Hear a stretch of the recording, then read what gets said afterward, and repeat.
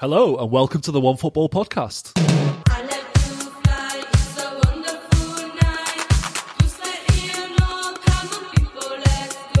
Welcome one and all to the revamped, rejigged and rebooted European Tour podcast with me, Dan Burke.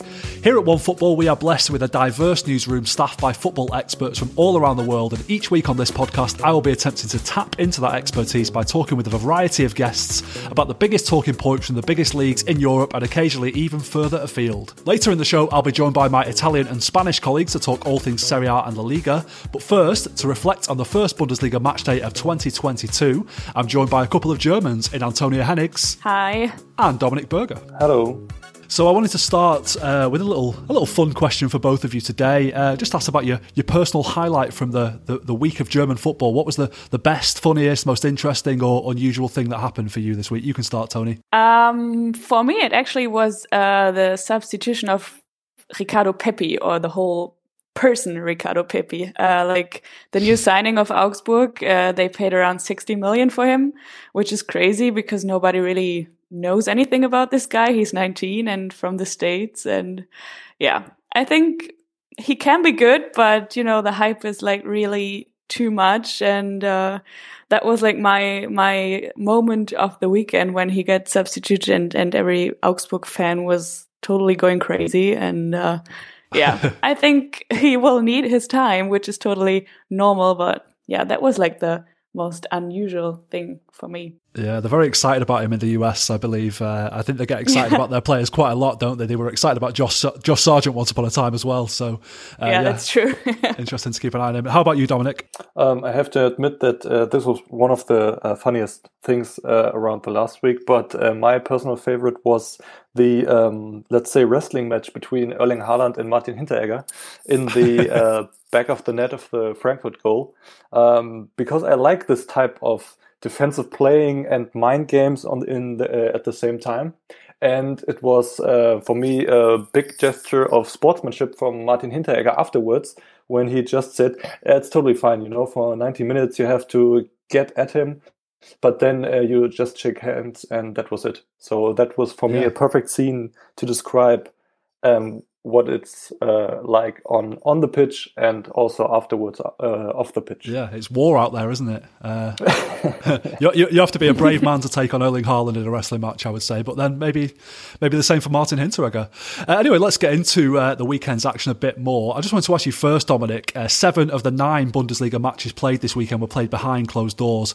How are you feeling about football without fans at this moment in time, this far into the pandemic? Is it starting to get you down at this point? Totally. I think it's at the same time hard to understand for people who are not that into football, because at the same time you can go to a cinema and then watch a movie with 70, 100 other people in the cinema, and you don't have to wear masks or have so many gaps between you. But then at the same time in the Berlin Olympia Stadium, you have to you have your own row, which is a bit of crazy when you have a capacity around 70,000 people, which could fit in the stadium. But I think on the other hand, for some players, it's a very good thing, especially when I think of one of the Dortmund examples from the weekend, Mo Dahoud, who's always a better player, I would say, when the audience are not in the stadium, which is a bit hard for a professional player. But last time he was the best Dortmund player in the Corona season, and right now he shows that he has his qualities. But please don't invite attendance. Yeah, I would say. I just feel with German football, it's the crowd is so important. I mean, you can watch a Premier League game, you can watch a La Liga game, and you don't even notice the crowd being there if you watch on TV a lot of the time. Whereas with German football, it feels like it's more involved. It's part of the whole package, and it just feels like it's not quite the same without them there, unfortunately. But you know, what can you do? We're trying our best with this pandemic, aren't we? Let's talk about some football though. The weekend began with Bundesliga leaders Bayern Munich suffering a shock defeat at home to Borussia Mönchengladbach on Friday night. Tony, do you think Bayern can write that result off because they had some players missing due to COVID and injuries, or is this the sign that there's a bit of weakness there and the title race is wide open again? I wish, but there's always a tiny bit of hope when Bayern loses. And in this case, also Dortmund won. But yeah, as always, they will totally write that result off. And the title race is no race as it wasn't the years before, I'm afraid. I mean, they play Cologne now, and as good as Cologne plays at the moment, Bayern will probably kick them out of the stadium. I'm really sorry for them, but I guess most of the players, at least those who were missing because of COVID, are back. So yeah, it's going to be the Bayern we know again. How's everyone feeling about the prospects of a 10th consecutive title for Bayern? Because, you know, in England, people look to the Bundesliga and say, well, we don't want our league to become like that, where it's dominated by one team. You know, Juventus had that big run in Serie A recently. PSG are pretty dominant in Liga. And is it a problem for the Bundesliga that Bayern are potentially going to win 10 titles in a row? Absolutely, yeah. Yeah, well, it makes it more unattractive, yeah. Mark my words, after Friday night when Dortmund will win against Freiburg, we have a very, very close title race. Just for that night, because then it will be just 3 points. There you go. I mean, that seems pretty back on to me, but we'll see how that goes. No coach has beaten Julian Nagelsmann more times in the Bundesliga than Gladbach coach Adi Hütter. Does that suggest he's Nagelsmann's kryptonite, Dominik? It's really fascinating stats. I looked up the 9 games they played against each other, and Hütter right now has the best record of all German coaches of all coaches in Germany, and he has 5 wins. And I looked up the several games, and I think the main reason that Hütter shows that he's a good coach is that he did it with 2 teams. He did it with Frankfurt back then, and right now with Gladbach. And in these 9 games, he used 5 different tactical formations, which is somehow like, go on, Julian, but I will have a solution against you. And what very special is for me that Hütter is right now unbeaten against Bayern Munich with Gladbach. I mean, obviously, Gladbach would change this against maybe a better position in the table right now. But this is somehow a fascinating fact, I think. Yeah. Well, we sing in England, can we play you every week? And maybe that would be Gladbach would like to play Bayern every week, wouldn't it? That'd be quite helpful. Exactly. Well, Frankfurt would do it too. Yeah. Well, this was actually Gladbach's first win in 6 matches. That included 4-1 defeats to Cologne and Leipzig, and that 6-0 defeat to Freiburg. How much pressure do you think Hütter was under before the winter break, Tony? And will this result have eased that pressure somewhat? I think he was under a lot of pressure. Although I don't really believe that he was close to getting fired because Gladbach really has to watch its finances. They paid crazy 7.5 million for him, I think. Plus, it looks like, you never know if they really qualify for the Europa or the Champions League. Then there's this thing with Dennis Zakaria and Matthias Ginter, who could leave without Gladbach getting any money for them, which would be really bad as well. So I just don't think that Max Eber can fire Hütter right now. But of course, the pressure from the fans, for example, is increasing. So the win was extremely important. Yeah. Also for the atmosphere in the team, of course. But yeah, now they play Leverkusen, which is maybe a bigger challenge for Hütter than Bayern. Yeah. Back to Bayern for a moment. We mentioned earlier they had a few players missing due to COVID and injuries. They had to dig deep into their academy to get a squad together for this game. Some pretty unknown names on the bench. Paul Vanner was one of them. He came off the bench in the second half, aged 16 years and 15 days, making him their youngest ever Bundesliga player. Is there a bit of buzz about him in Germany at the moment, Dominik? After the game, I would say yes, because then everybody saw him, making him the youngest player for Bayern in their whole Bundesliga history. And right now, Bayern, let's say, knew suddenly his contract will expire at the end of the season.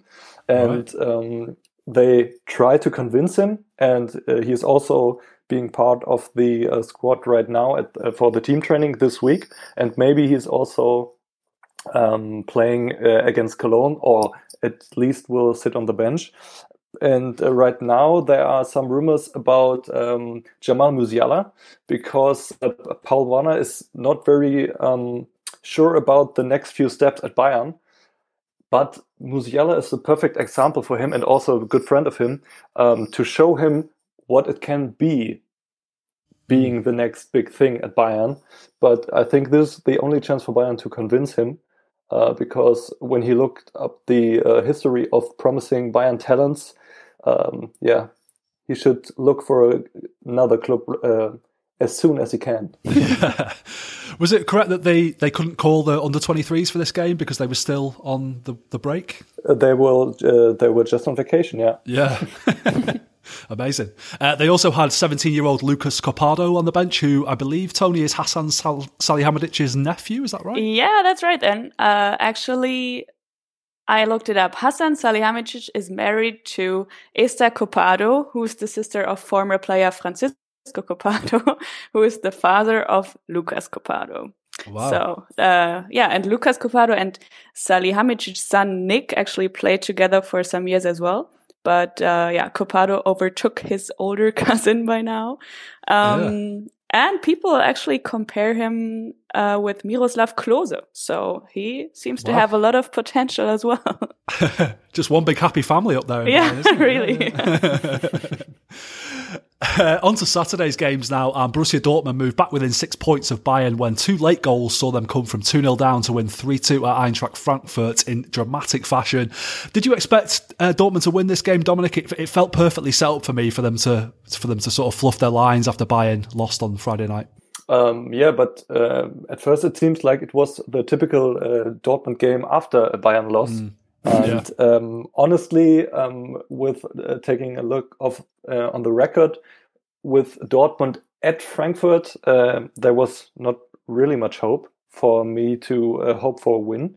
But as I said before, there were no people in the stadium, and this is a big advantage for Frankfurt, and this time a big advantage for Dortmund. But honestly, I was not very sure that they will win in the end. Just after 85 minutes, when Bellingham scored the equalizer, there was plenty of hope that I would say, maybe we can score the winner. But actually, this is not really a convincing way to play like a team that reach for the title.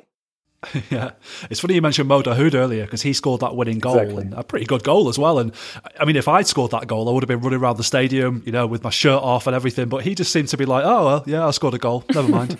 He was just kind of strange, got away with Erling Haaland's arm. Yeah, I think he tried to get some air to breathe. Yeah, that's the old wrestling match again. Yeah. How are you feeling, Dominik, about Marco Rose at this point in his Dortmund tenure? Has it gone about as well as you expected, or worse than you expected? It's a really tough question right now, because when you take a look at the table, you could say the scores are all right, and we're on the second place, which is some point of our goals this year. And this is fine, but the way we win and the way we play the games are often not convincing enough for me, to be honest. When you compare this player style with Lucien Favre, for example, and they were way more convincing and way more the main team in the whole matches when they play with Favre, I'm not really sure how good Rose is as a coach, and especially not for Dortmund.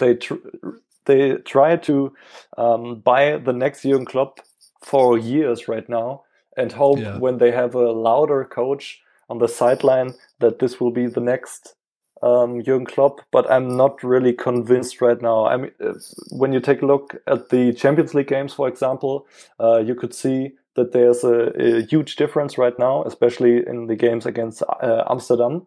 But to be fair, Dortmund is the team with the most injury days for a single player. They have right now 47 single days for one single player, injury days, and they are on that table the best team, you could say, for example. So this is a very big thing which you have to keep in mind when you think about Rose's work right now at Dortmund. Yeah.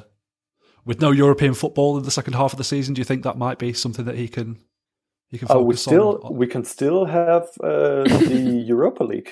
Yeah, that's not European football though. No, that's true, actually. I forgot about that.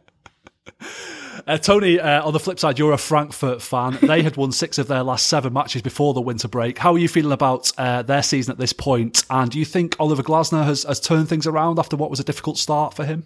Yeah, I'm feeling quite good about their season right now. I'm optimistic that it won't get too difficult in the second part of the season. They really had a tough start, that's true, but they managed to stay calm and to get to know each other better. I mean, it was a new coach and a lot of new players, so they developed amazing, I think. And I'm really glad that the club trusted Glasner and didn't panic. So yeah, I think he did manage to turn things around. And I mean, yeah, the Dortmund game now was really unfortunate, but games like this happen and they will hopefully learn from it. Plus, when the Europa League starts again, I think that the What's that? I think that the motivation will be very high and they will get even more self-confident. Yeah, well, speaking of European football, the race is pretty fascinating in the Bundesliga at the moment. Just 10 points separating Hoffenheim in 3rd and Hertha in 13th at the moment. Who do you think will qualify for Europe come the end of the season, Dominik? Who's in the strongest position out of all those teams?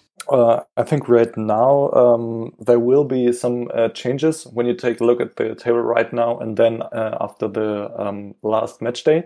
But I have to look it up before, and that is one surprised me a lot. We just have one European, or let's say one place for the Europa League for the next season. We have at least 4 places for the Champions League, which is fine, and I hope that Dortmund, Leverkusen, Freiburg, and obviously Bayern will qualify for the Champions League. But then there's just one place, the 5th place, which will will join the Europa League, right. And then there's just another place for the Europa Conference League. Is that right? Yeah. And I hope that Frankfurt will qualify at the end, at least for the Europa League, and then hopefully Cologne, which they will write their history with Steffen Baumgart and will do another successful chapter, I hope. Yeah. You mentioned Freiburg there. It's great to see them punching above their weight in 4th spot. That must be the feel-good story of the season in Bundesliga, I guess. What is Christian Streich feeding those players, Tony, to get them performing so well? Yeah, it really is a great story, but I think he's like Christian Streich in person, feel-good story of the Bundesliga for years now. Yeah. I have no idea what he's feeding them, but I feel like he's like a dad for a lot of the players, which seems to have a great impact on them, and he's probably also feeding them with a lot of humor and simply humanity. I think he just treats everyone like you and I treat each other. No special treatments because they are famous football players. Yeah. And of course, you also need the right players for it. But that's where the club does a good job for years now. Yeah. So got that new stadium they've moved into, haven't they? Oh, yeah. The fans haven't really had a chance to experience it yet, which is quite strange. But they're doing incredibly well. Yeah, that's true. Yeah, RB Leipzig got a much-needed 4-1 win over Mainz on Saturday. How have they looked, Dominik, since Domenico Tedesco took over from Jesse Marsch, would you say? This is a big mystery of the Bundesliga right now, because they've played 4 games with him and had won 2 times against Mainz and Gladbach, and then lost against Bielefeld and also draw against Augsburg, which is totally myth how you can play these games with such a talented squad. But I think Leipzig has a bigger problem right now after the big buyout they had last summer, because they still struggle to find new leaders on and off the pitch. And right now you have also a coach which I'm not really sure about if he's a really good coach for the Bundesliga or not, because the miracle he did with Schalke in 2018, I guess it was, when they finished 2nd place, was also maybe just a miracle at Gelsenkirchen and not really a proof that Tedesco is a good Bundesliga coach. So let's see what they will finish in the end. But I don't think that they will make it into the international business for the next season. Yeah, it seemed like a very strange decision to appoint him, but we'll see how that goes. Final question about the Bundesliga this week is also about managers. It's about Wolfsburg, who have now lost 6 Bundesliga matches in a row. Florian Kohlfeldt took over from Mark van Bommel at the end of October. Does it look like they got that appointment wrong, though, Tony? It's not going so well there, is it? No, it's not. And I think they made the appointment wrong. It's really crazy how nothing works out in Wolfsburg right now. But in my opinion, Florian Kohlfeldt is totally overrated in general, and this gets obvious again now. If Wolfsburg doesn't manage a complete turnaround now, Kohlfeldt will be sacked again soon. So also when you listen to the interviews from players like Wout Weghorst or Maximilian Arnold on the weekend, for example, they sounded so desperate and there was no motivation in their eyes. So something is going completely wrong there, and I think one of it is Kohlfeldt, unfortunately. Yeah, are they going to be relegated, do you think? Well, I said they will finish 16th, so they have to play relegation.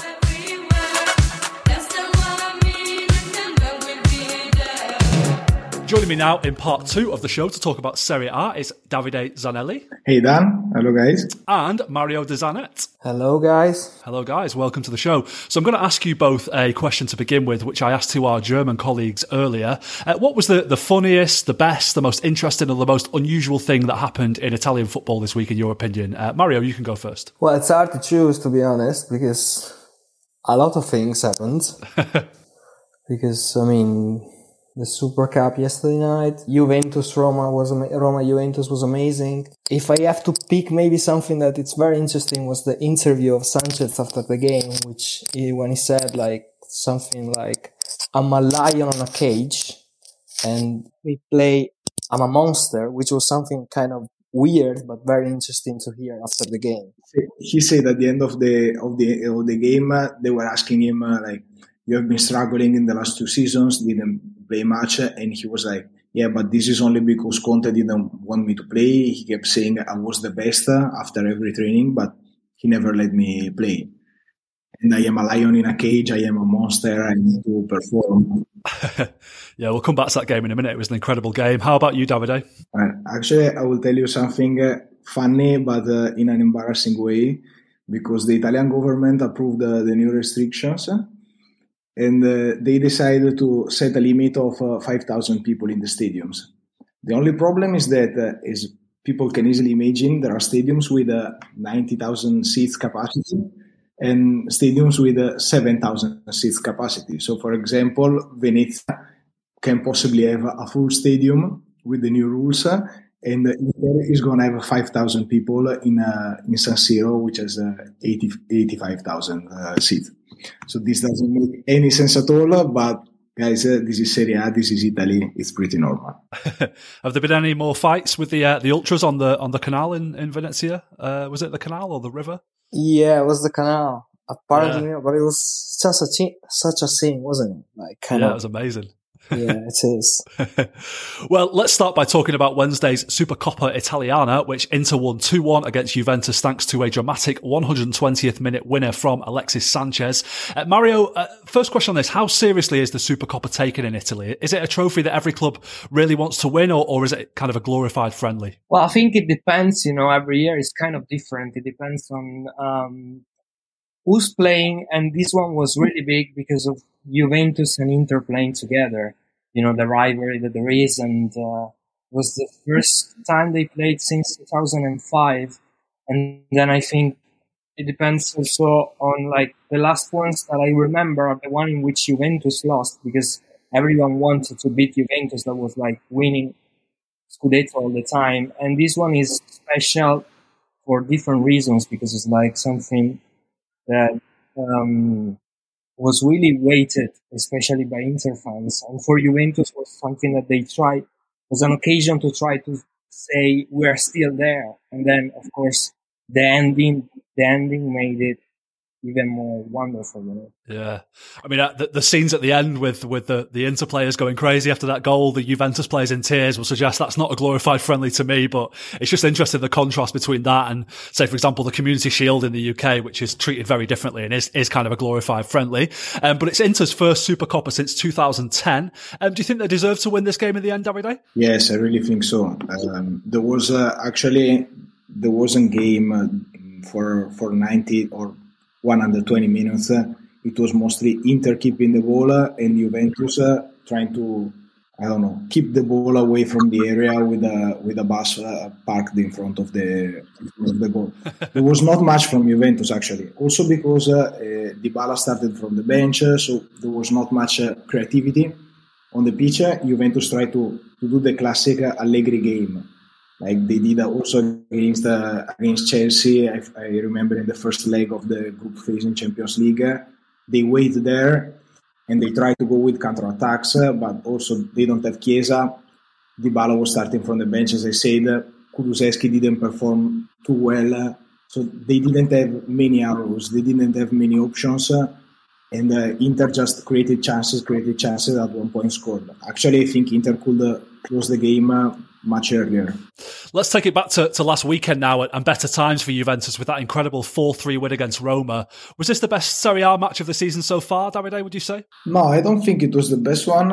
It was for sure a funny game, but I think it was a game between two teams that are really struggling, that they are having good players that can score great goals. For example, like Pellegrini's free kick, Dybala's goal, like the individualities are very good, but both teams are struggling that they cannot play the proper football they would like to play, or at least they were used to play.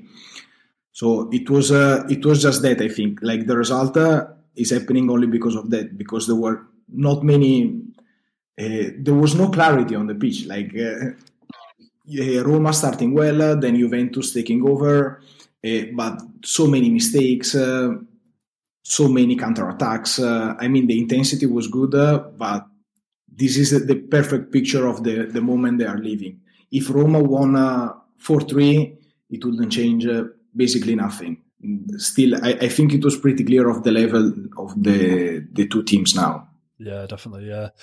Juve also found out this week that Federico Chiesa's season is over after tearing his ACL against Roma. How big of a blow is that, not just to Juventus, but also to Italy's hopes of qualifying for the World Cup, Mario? Well, I mean, it's pretty big for Italy, for sure, because he's been the guy that decided the games, the Euros. I think he's the only player that has that flair in Italy, that ability to be decisive all the time. Is been growing a lot, even in being like playing the big games. And I don't think we have anyone else that has that level. So it's very, very big for sure. And I mean, playing without him in a match is going to be hard. And for Juventus as well, because of course, maybe there are other players that can be that kind of giving that kind of goals and dribbles and stuff. On trying to look on a bright side of the thing for you, I think maybe it's gonna be the time for Kulusevski to have more freedom to play more. This is a player that has struggled a lot lately, and it's like kind of having Chiesa out can be a good thing for him, I guess.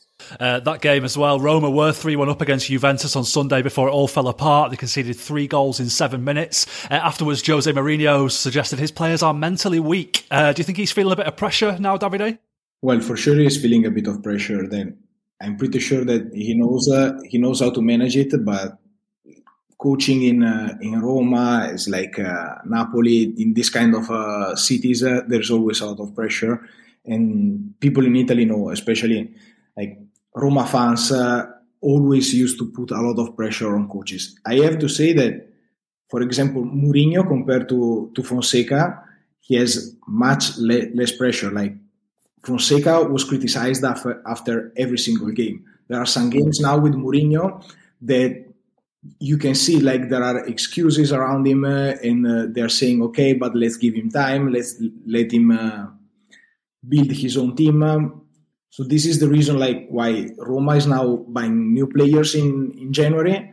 But apart of that, Mourinho is having this like you can see that after every game there is a different excuse, like, and it's mostly about the players or the referees.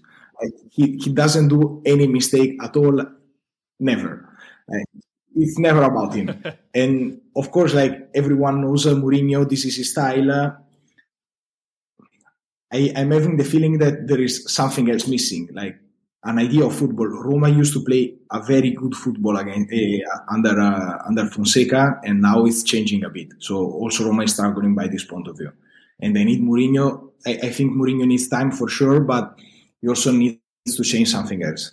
Yeah, he was having a go at the referee after the Milan game last week, wasn't it? I enjoyed that, and him saying that Milan wanted to have him as their coach one time, and he's so glad that he turned them down and all that kind of thing. It's just classic Jose, isn't it? Everything seems to get toxic with Mourinho eventually, and it seems to be coming quicker and quicker at every job that he does now. So it seems to be blowing up for him at Roma. But they have got Ainsley Maitland-Niles now. He made his debut for Roma against Juventus. Is he the kind of player Roma needed, Mario? And how do you think he played on his debut?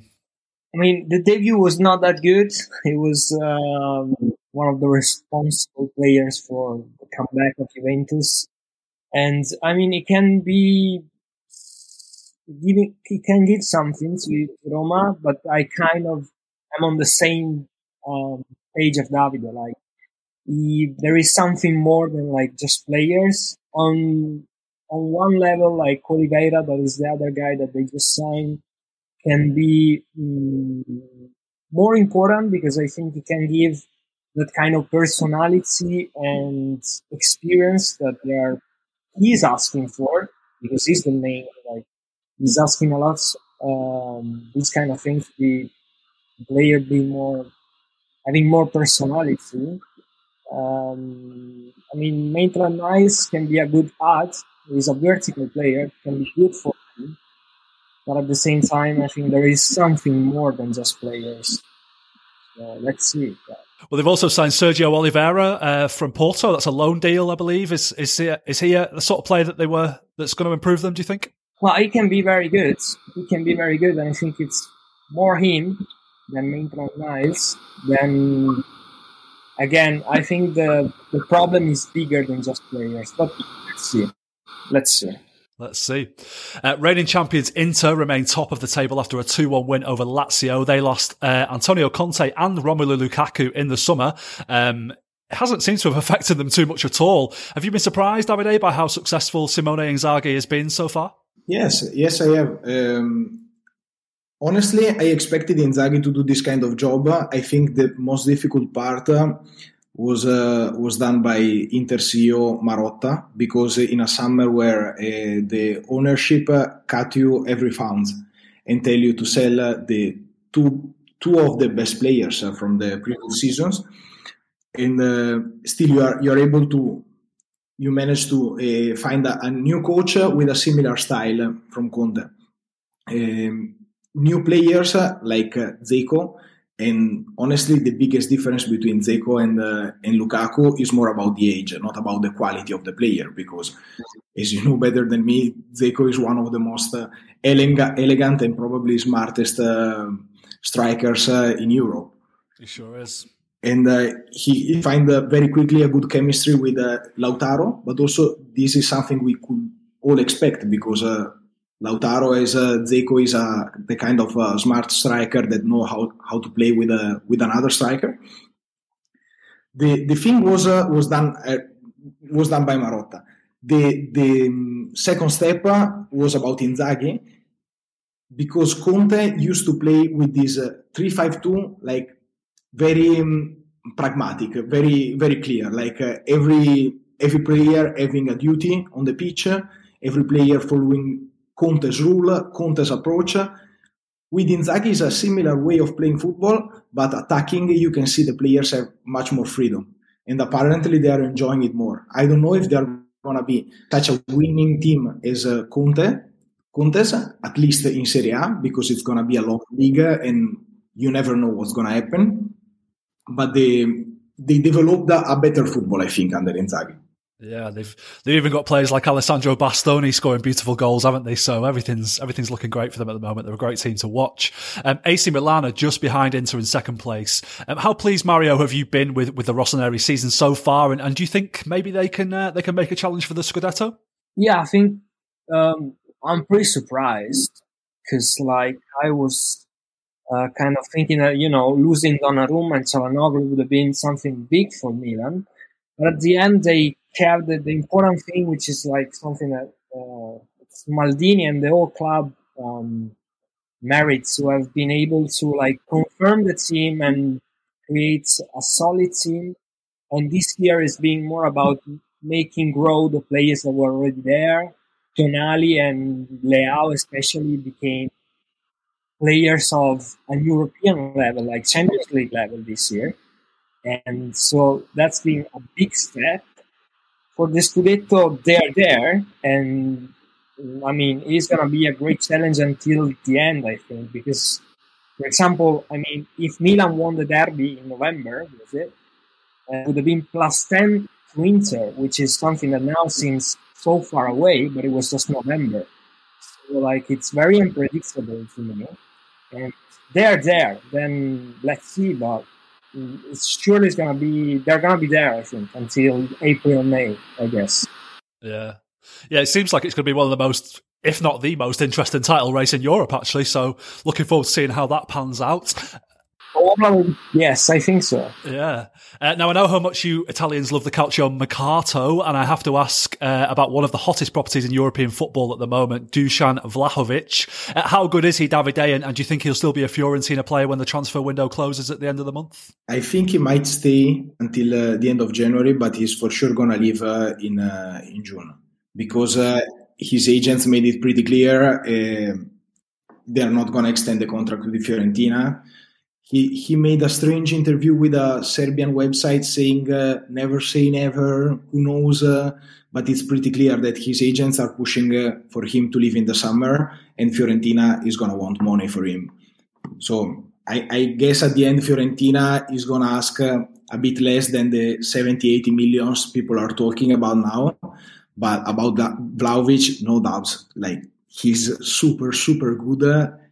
I think, of course, Haaland is the top level, the comparison we have to take. Haaland is on another level, but Vlahovic is right behind there. Vlahovic is there, is complete. He can play, I think, also with different kinds of football and with different coaches. I will see him playing perfectly under Guardiola. I cannot really understand why there is still this rumor about Harry Kane going to Man City and maybe Vlahovic moving to Tottenham. I'm sure Vlahovic will be perfect under Conte, but I really see Vlahovic as the perfect Guardiola striker. Yeah, there's been some talk about Arsenal as well, so I suppose if he could play for Guardiola, he could probably play for Mikel Arteta as well. That would be maybe a good fit for him, but do you think he's maybe good enough to play for one of the best teams as opposed to Arsenal, who are not quite there at the moment? That's the thing. I think he turned down the Arsenal offer, especially because of that he's looking to make the big step in the summer and to go for a top team. And that's why also I don't see him moving to Borussia Dortmund, for example, because that would mean to do a kind of a small step waiting for another bigger team to come. All respect for Borussia and Arsenal, but I think he's ready to perform for a top European club. Yeah, looking forward to seeing what he can do. Former Milan striker Krzysztof Piątek is back in Serie A after he joined Fiorentina. Are you glad to see him back in Italy, Mario? And does his arrival maybe suggest that Vlahovic will leave? Is he the replacement for him? Well, yes, that's the idea on the long term, and for sure it's gonna be interesting to see how he's gonna play in this Fiorentina team, because it's not exactly the same team of the first Milan where he scored a lot, the Genoa where he scored a lot. They're playing amazing football, they're playing the ball a lot, so, and it's very different from Vlahovic, I think, but it can be a very interesting sub, because it can be somebody that comes in and changes the game and score goals, and it's very. I think it's interesting to see how Fiorentina is still spending money and buying all these interesting players like Gonzalez or. I mean, they're doing a good job, and that starts from the club, and then with Italiano, which has been amazing, the coach of this year, and so I'm sure he's gonna be an important player for them. Then I don't know at the end of the season if he's gonna become the starter of an Italiano team. I'm not sure he's gonna be the right fit, but we have 6 months before, so let's see what happens. We'll see, yeah. And one of the weirdest transfers of all time was completed last week when Lorenzo Insigne left Napoli to join Toronto FC. He's only 31. Why has he left Napoli at this stage in his career, Davide, and why has he gone to MLS now, do you think? Man, first we have to say this doesn't make much sense. But the only reason how we can explain this is that he doesn't want to face Napoli. He didn't want to be in the same league as Napoli, so maybe go to Milan, Inter, or any other team. He would know he would have to face Napoli 2, 3, 4 times in a season, and that would be impossible for him. But this is something strictly related about the way people live football in Napoli or maybe in South America. But apart of that, for sure, he wanted to do a different experience, and they were offering him a lot of money. So apparently, he didn't have such good offers from top European clubs, which to me is a bit strange because I think he could be playing easily in top Champions League clubs. Maybe not always as a starting in the starting 11, but he would play a lot in any team, I think. But yeah, he took this decision. I think it's also something related with his family and going to Toronto. He know he would be a top star. There is a big Italian community there, and maybe he also wants to give his sons the opportunity to learn English, to grow up in a different environment. I mean, Napoli can be also kind of difficult if you're a football player, and especially for Insigne, there has always been a lot of pressure on him because when they were winning, of course he was the hero, but when things were not going in the best way, he was always one of the most responsible. The kind of guilt around him. Yeah. Do you think history will look back on him as a Napoli legend? Yeah, history has to go back at him as a Napoli legend. He is a Napoli legend. He did incredible stuff at Napoli. And honestly, I think if he was in another team in Italy, he would have performed much better because of this pressure thing.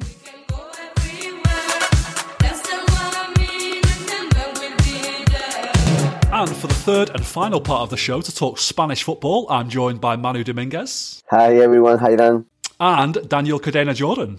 Hey, thanks again for the invite. So, as I asked our German and Italian colleagues, a question for you both to begin with. What was the highlight of the week for you in Spanish football? The best bit, the funniest bit, the most interesting thing, or most unusual thing? Danny, for you. Well, there was this moment last night after the Atletico de Madrid Athletic Bilbao match. Manu might remember the player's name, but there's this guy who celebrated once with a trumpet in the dressing room, and last night he pulled the trumpet out for a second time. So I know, I think it's kind of cool that, you just happen to have a work colleague that carries a trumpet with him all the way to Saudi Arabia just to celebrate in case they win. So where was the trumpet? Just on the side of the pitch, or? No, this was the dressing room already, but still, okay, right. Yeah, quite the party atmosphere, I reckon. Nice. Yeah, last year when Athletic Bilbao won against Barcelona, I don't know if you remember, probably our audience, they remember when there was like a player, Asier Villalibre, and he just started to play the trumpet in the middle of the field. And all of the players, they were like jumping around. And yeah, it was read like some days ago, it was the information that he was bringing again the trumpet, but they didn't expect that he was going to play before the final, because at the end it's only the semi-final. But I guess that Athletic Bilbao players, they wanted just to have fun, and in the dressing room they were like playing a bit, yeah. Yeah, you never know what's going to happen in the final. You've got to live in the moment, I guess, haven't you? So, yeah, fair play to him. How about you, Manu? What was your highlight of the week? Yeah. Actually, it was really funny for me during the Clásico when I started to read Twitter after the 90 minutes, because I read that a lot of memes about Pedri, because it was his eighth extra time that he had played in the last year, and all of the memes around him, they were like really hilarious because I don't know if you remember, but last year Pedri had to play the Euro Cup and also the Olympics, and he played 4 extra times in those 2 tournaments, and also 3 extra times during the season with Barcelona playing Copa del Rey and also Supercoppa. And after 2 months that he didn't play because of the injury, he has to come back, and the first match he has to play an extra time again. And the members, they were like super funny. Yeah, he's a machine, isn't he? Yeah, it seems, but actually it was maybe too much machine, let's say, last year because he had been injured for the whole season. So we just hope that he, calm down a little bit and we can enjoy his game at least for several weeks. Yes. Well, speaking of the Supercoppa de España, that's where we're going to start today after the semi-finals were played in Riyadh this week. Firstly, I'll ask you, Danny, the same question I asked our Italian friends. Is the Supercoppa a serious trophy in Spain? I think it's in the eye of the beholder kind of situation, in the sense that Athletic Bilbao obviously take this seriously because they do know that their chances of winning something outside of this are, slim and none, or relatively smaller than Barca, Madrid, or Atletico. But it does have this sort of, pre-season tournament vibe to it. It's played in a different country not across the world, but, considerably far away from Spain. It's an invitational tournament that kind of has some rules to, favor the, Clásicos and all that. So, short answer is, they do take it seriously, but the long answer is maybe with a pinch of salt, depending on who you ask. So did they make sure that Barca and Real Madrid played each other by putting them together in the semi-final? Was that what happened? Well, I reckon that's the surest option you can have. I'm not sure if that was diligently done that way, but when you invite 4 teams and 2 of them are Barca and Madrid, you do expect them to play semi-finals or finals together at one point. So, they just played the numbers game this time, happened to have it set up for the semi-finals this time. Yeah. How do you feel, Manu, about the tournament being played in Saudi Arabia? About the tournament itself, let's start with the format. I really like it. I think that it was a very good change to put this tournament in January and not at the beginning of the season in summer, because the teams, they are already starting to play. I remember some Supercoppas that they were playing in summer where many players from South America, they were not really on shape in order to play. So some teams, they were playing with not the best players and also in the best shape. And actually this format with semi-final and final, I think is quite good. And about the situation of being played in Saudi Arabia, as Mourinho used to say, I prefer not to speak. I mean, we have an agreement with the Spanish Federation, so everyone knows that they do for money. But I think that it's already everything said about Saudi Arabia and how they deal with the human rights. I think it's not a really good decision, but it is how it is. Yeah, that's right, because it's the Spanish Federation that put this game on, isn't it? It's not LaLiga, so I understand Javier Tebas wasn't very happy about it as the president of LaLiga. Is that right? I mean, actually, Javier Tebas is the first one who tried to bring to put football outside in order to bring money to LaLiga. Okay. But in this case, is the federation. They closed an agreement till 2029 in Arabia. Saudi Arabia is paying, I think it's 30 million per year for every match, every Super Cup that is playing in Saudi Arabia. But I mean, that's the main reason, is that they are doing it for money. What I don't really understand is the hypocrisy that you can read when, for example, Rubiales is talking in the media and they say, no, we don't do that for money. We do it because I think that we can change the way of the people behave in Saudi Arabia. I think that we are doing something right, And actually, in my opinion, that's hypocrisy. What is happening in Saudi Arabia is going to happen anyway if Barcelona and Real Madrid are playing there once a year or not. So at least, face the reality, say, okay, we are going there because we want to achieve more money and get benefits, and that's it. Don't try to treat us as if we are full. Yeah, exactly. Yeah. But as you say, the semi-finals were very entertaining, with Real Madrid beating Barcelona 3-2 after extra time on Wednesday night. Karim Benzema and Vinicius Jr. both scored, meaning they've now got 38 goals between them this season. Would you say they're the most dynamic duo in Europe right now, Danny? Well, they're definitely up there, no? I think they have solid competition in Liverpool's Salah and Diego Jota, who I'm reading here. Jota has 11 goals across the league and Champions League as well. Salah 23 across both tournaments. And then, of course, there's Lewandowski and Serge Gnabry from Bayern. So I think they're definitely up there. And it's really remarkable to see Vinicius definitely step up his game this season, finally, after lots of years of expectation in Spain about what he was actually capable to bring to the table. And we're seeing it right now. He's very dynamic, very quick, very explosive, and he is finally settling into that starting 11. Arguably one of the players least likely to be benched this season, I reckon. And Benzema, who's, it seems like never-ending quality on his side. I think they're making a great job this season. They're doing a good job. They've been, vital for Real Madrid's claim of LaLiga, or as position as favorites right now, leaders in the table. And they're probably going to be the two most solid arguments they have, maybe with Modric added to that mix, for Madrid having a decent cup run season in the Champions League, maybe. Yeah, it's funny you mentioned Modric, actually, because he's another one who's just not slowing down, is he? What is he, 36, nearly 37 now, and he's still class, isn't he? Yeah. He's playing amazing. He's like the heart and soul of the team at this point, even. I suppose technically Benzema and Vinicius Jr. aren't a duo because they play in a front three.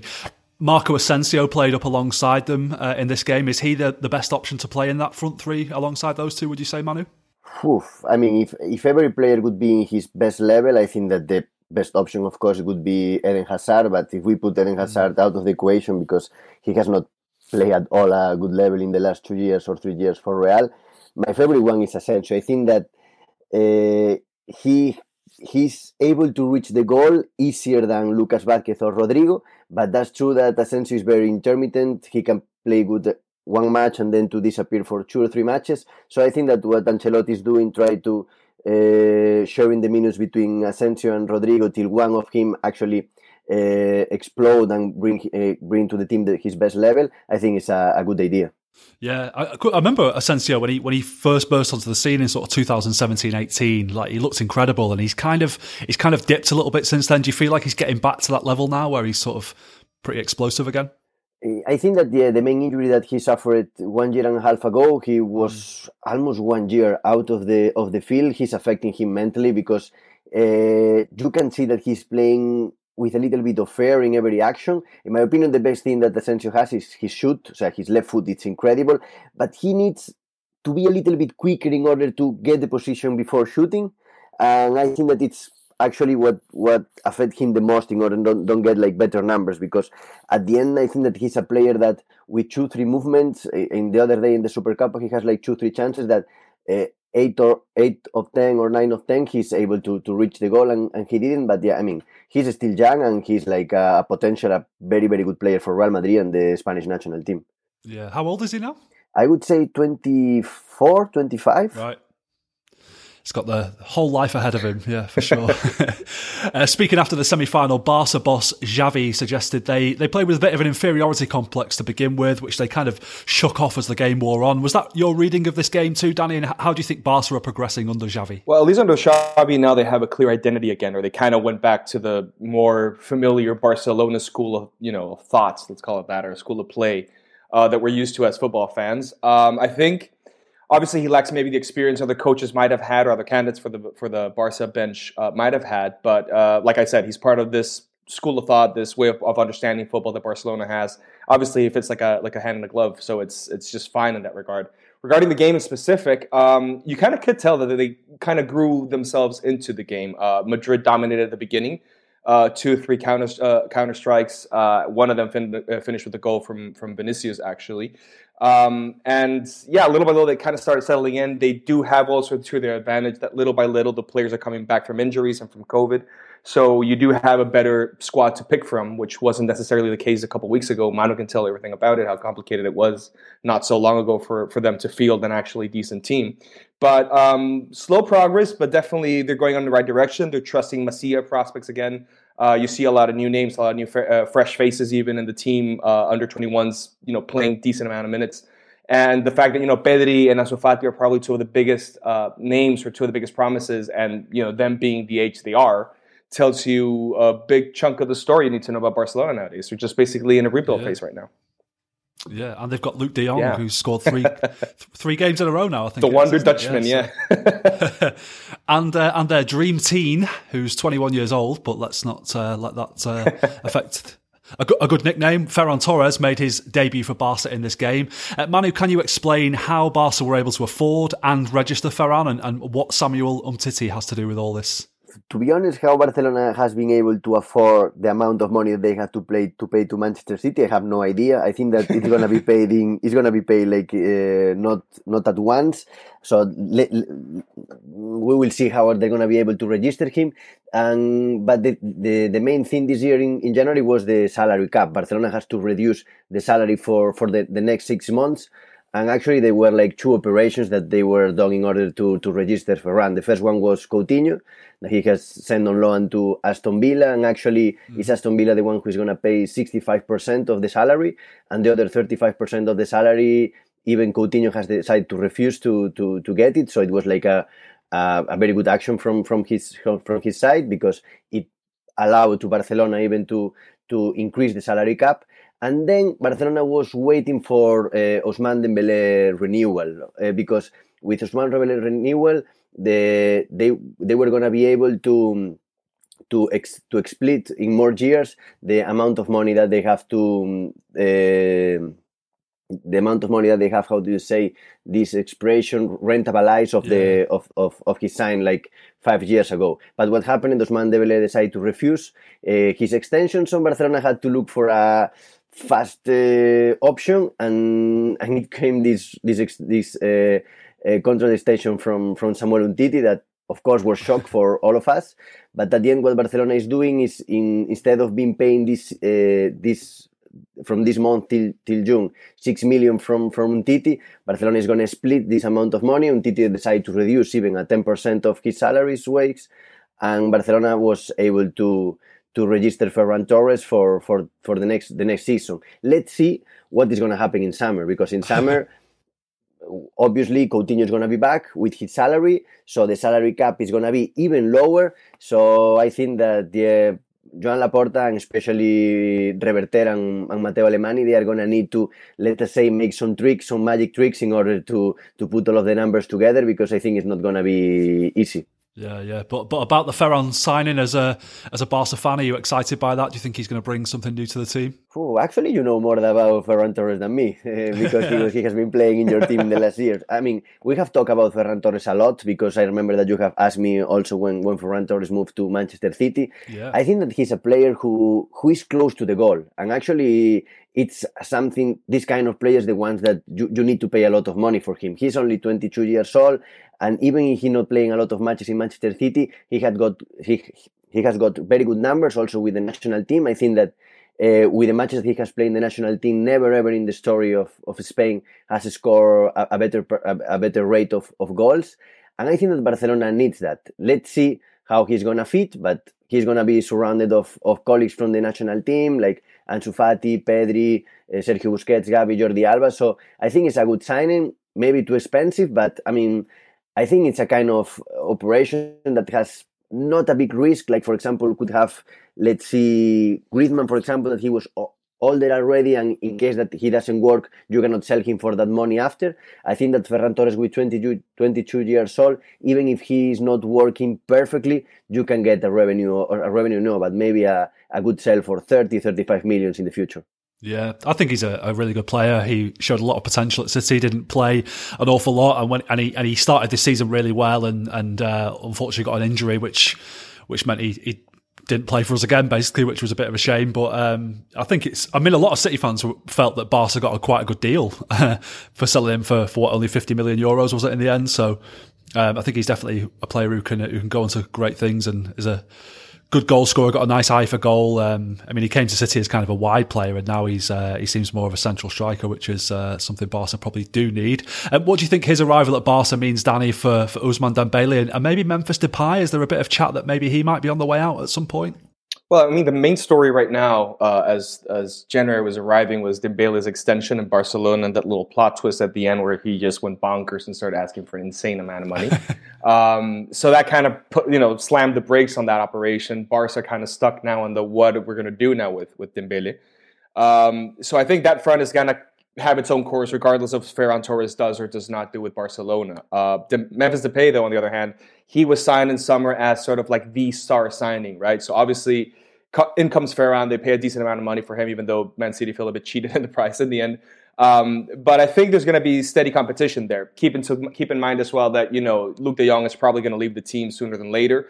And as you said, he's been playing more towards the middle lately, Torres. So definitely there's room for both of them, I reckon, up front in Barcelona at the moment. But obviously it also depends on what happens in summer, who's going to arrive in summer, how many players are going to manage to keep. Of all those loanees, how many they're going to be able to relocate permanently. So I know they're still juggling a lot of balls, it seems, and I don't know. But my hunch would be, they were going to keep Depay and Ferran Torres from the get-go, right? So I reckon that's kind of like the plot or what Laporta might be angling to do. Yeah, it made me laugh when I read that when Xavi heard about Ousmane Dembele's wage demands, he was speechless. Could just imagine that, him getting that phone call, can't you? It just literally say, I'm speechless. Yeah, exactly. Yeah. In the other Supercopa semi-final, Athletic Club came from behind to beat Atletico Madrid 2-1, courtesy of a winning goal from 19-year-old Nico Williams on Thursday night. He's the younger brother of Iñaki Williams. A big things expected of him in Bilbao, Manu? Yeah, I think so. Actually, most of people in Bilbao, they say that he could be even better than Iñaki. I like him more than Iñaki. I just said it yesterday with my colleagues Dani and Carlos in our Spanish podcast. I think that he's, let's say, more sensitive-footed with his feet, with the ball. I mean, Iñaki Williams is especially pace and fast, and Nico Williams is also fast, but especially I think that he has, as I say, more sensitive with the ball and especially in front of the goal. And yeah, we could see it not only yesterday with the goal against Atletico de Madrid, but also last week in Copa del Rey, he scored like a brace in Jaén. And I think that actually he's 19 years old and a very, very promising one. Let's see. At the end, Athletic Bilbao, everyone here knows its philosophy. They need to bring players from the academy, and especially they were being affected by this lack of someone who providing goals after Aduri's retirement. And I think that right now with Iñaki Williams, that it seems that he's really old because he has been playing for a lot of years. He's still a young player. Also Zanet and now Nico Williams. I think that promising years are coming from the people in San Mamés. Yeah, I enjoyed it a couple of weeks ago, was it, when Athletic played Osasuna and Nico nearly had his leg broken by Chimi Avila, and his big brother stuck up for him, didn't he?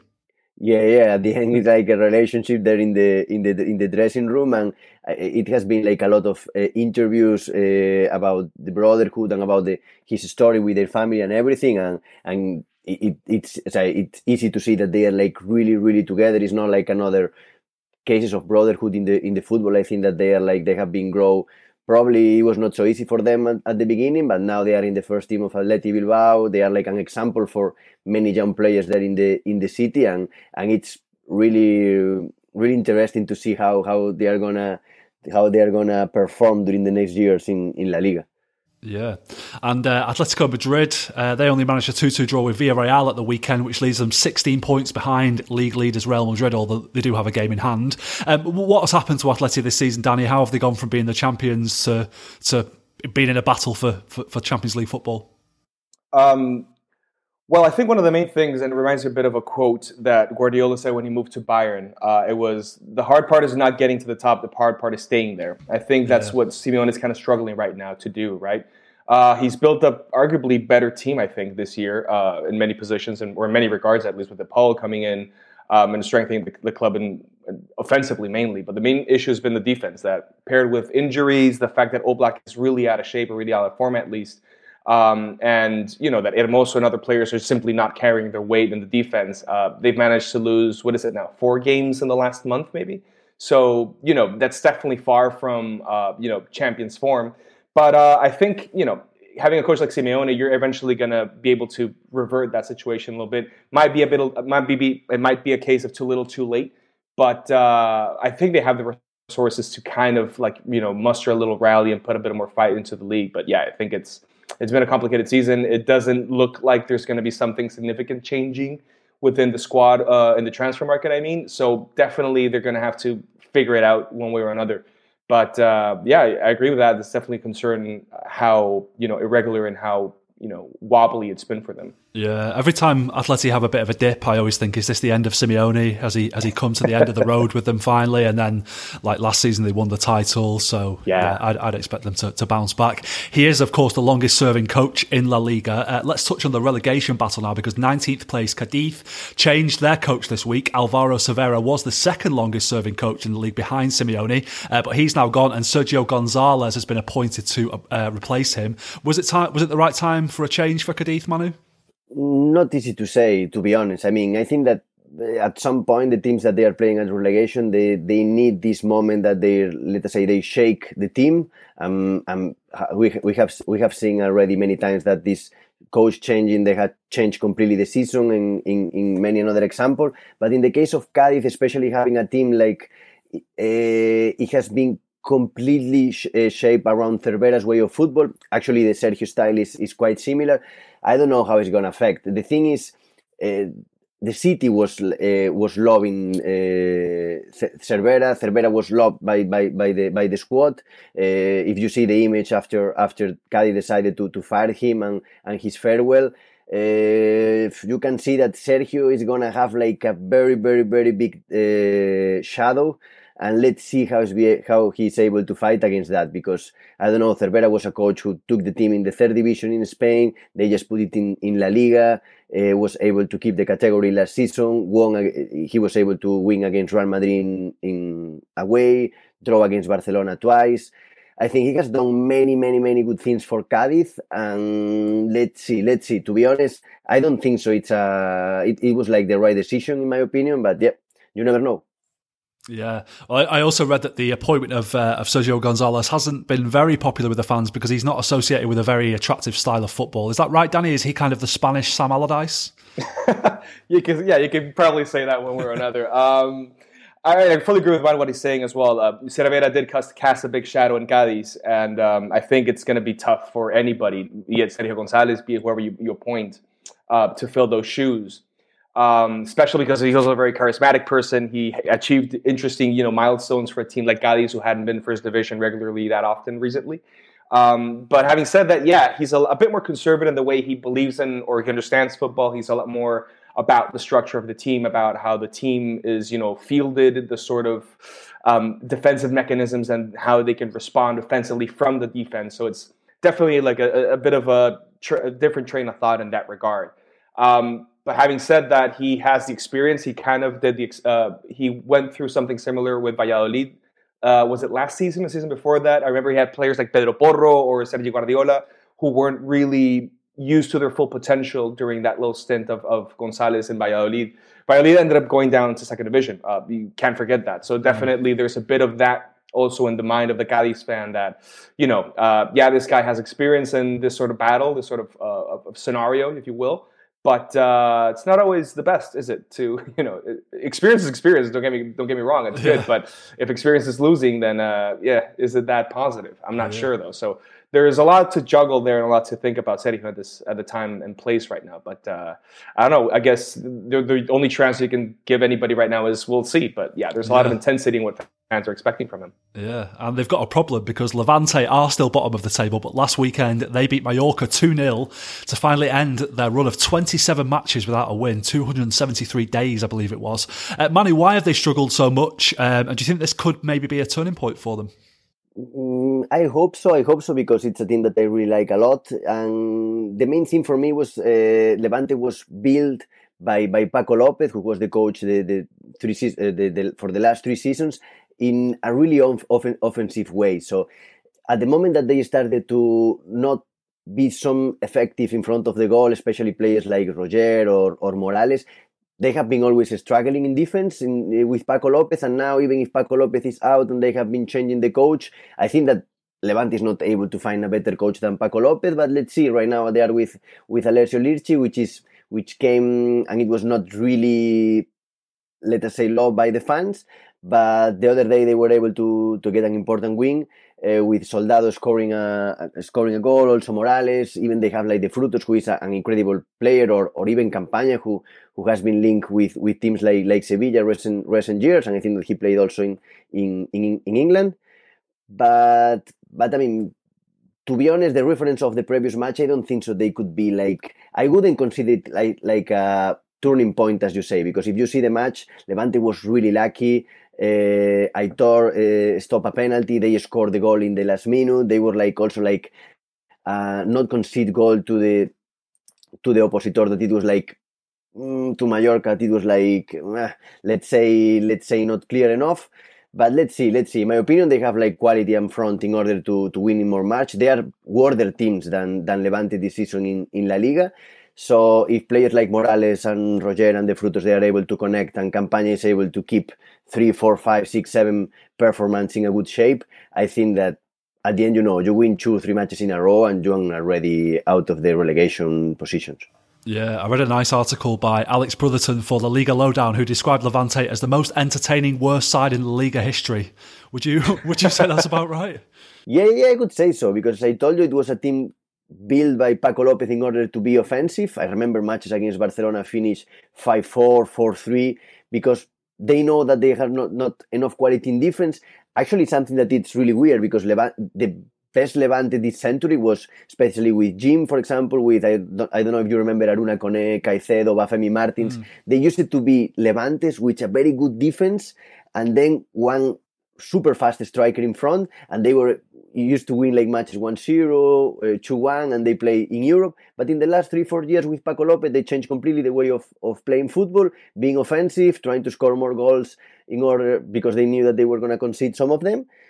But, actually in front of the goal, the coach is not able to score. You need like the players actually do it. And yeah, in the last year, Morales has decreased his numbers, also Roger Martí. And now, let's see. I think that it's important to win again after, you just say almost 300 days with no winning. But yeah, the last match against Mallorca, they were able to win, but it was like a kind of coin. They could lose easily also the match. Well, that's all we've got time for on this episode of the European Tour podcast. I've been Dan Burke, and a big thank you to all my guests for their insight this week, and to you for listening at home or wherever you are. I will be back again next week to take you on another guided tour of the biggest storylines in European football. But until then, if you would like to contact any of our podcasts with a question or a query, the email address to do so is podcast@onefootball.com.